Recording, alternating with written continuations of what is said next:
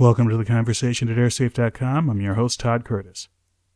In the wake of the first Ebola death in the United States, there were concerns throughout the aviation industry for the risks that Ebola posed for both airline passengers and airline professionals.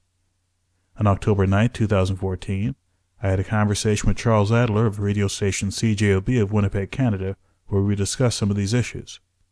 Todd Curtis is with the AirSafe Foundation, and we want to start out with aviation this morning because it ties into the major story. So let me just give you the major story as it's being read around the world. Sierra Leone's president says children are being orphaned, doctors and nurses are dying as Ebola overwhelms his country's healthcare system.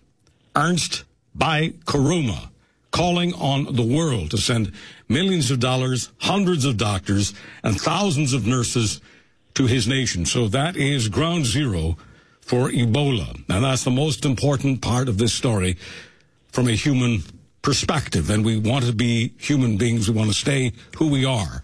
However, let's face it, all of us, while we're interested in what's going on in West Africa, are also interested in ourselves. And so the story out of Dallas yesterday, the breaking news, the person who came from Africa to Texas died. And it was a 5-alarm bell right across the internet, especially in North America. And now we're hearing that some people who work in the aviation industry don't want to be on certain flights. And so airlines may have an issue. Todd Curtis is our point man when it comes to airlines. He worked with Boeing. He also is a veteran of the US Air Force. We may ask some Air Force questions in a moment. But Todd, with airsafe.org, thank you so much for coming in from the AirSafe Foundation. Appreciate your time, sir. Well, thanks again for having me. It's always a pleasure. So, Todd, as I say, we don't want to diminish what is happening in Africa, where people are dying every single hour. But in terms of the aviation story for the rest of us, what are you looking at right now?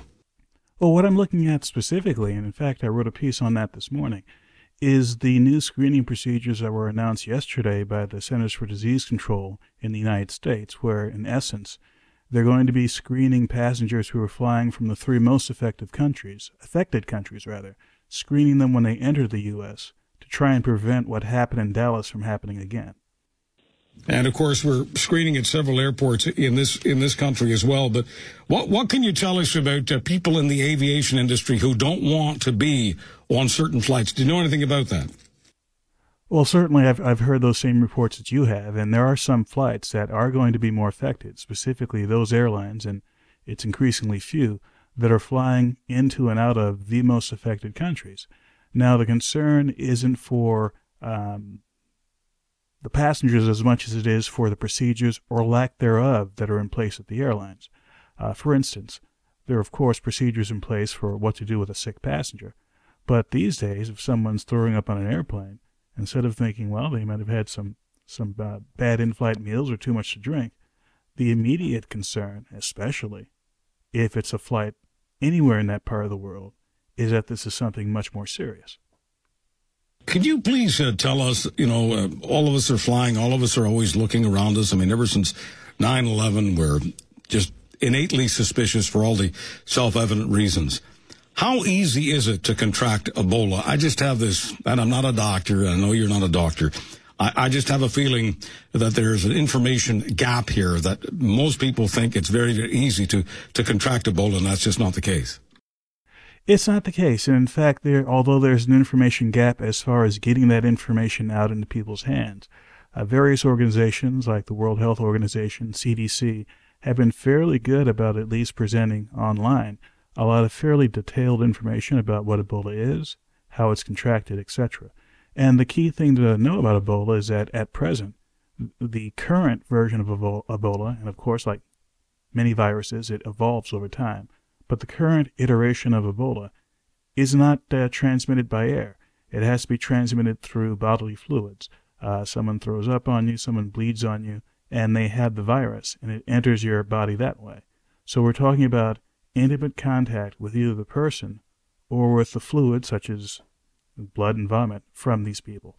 So unless someone is infected and you have exposure to their bodily fluids, you're unlikely to get it.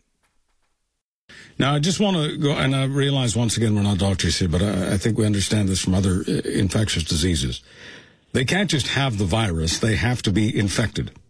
This is where it gets a little bit, where I'm not a physician either, but by having the virus, they are infected. But they must be infected and must be showing symptoms. For example, if they have the virus, but they have no fever, they're not throwing up, they're not sweating on you or anything, they have the virus within them, but they're not showing any outward symptoms. Without those outward symptoms, it's unlikely, highly unlikely, they'll infect someone else.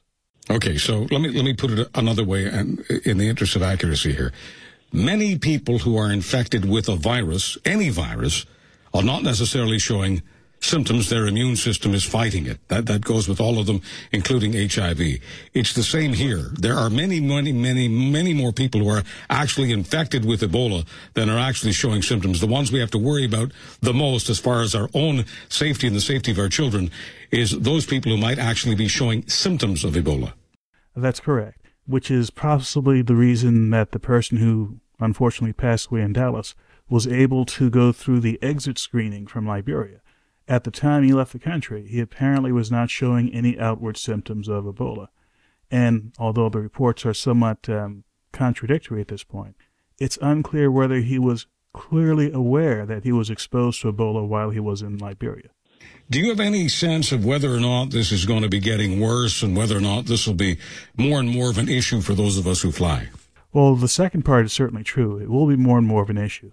As I said before, there were recent changes in rules in the United States where 5 different airports are going to have more intense screening for people coming from the most affected countries. And if these procedures are effective or at least fairly easy to put into place, I foresee a lot of other countries adopting something similar, especially for passengers coming from the most affected countries. Todd, thanks very much for your health and your health and your help. I'm thinking about your health now, Todd, so pardon me for the Freudian slip. Appreciate your time, sir.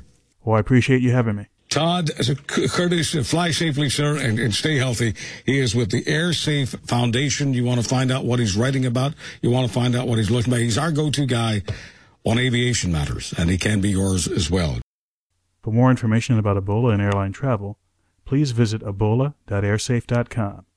Thanks for listening, and we'll see you next time.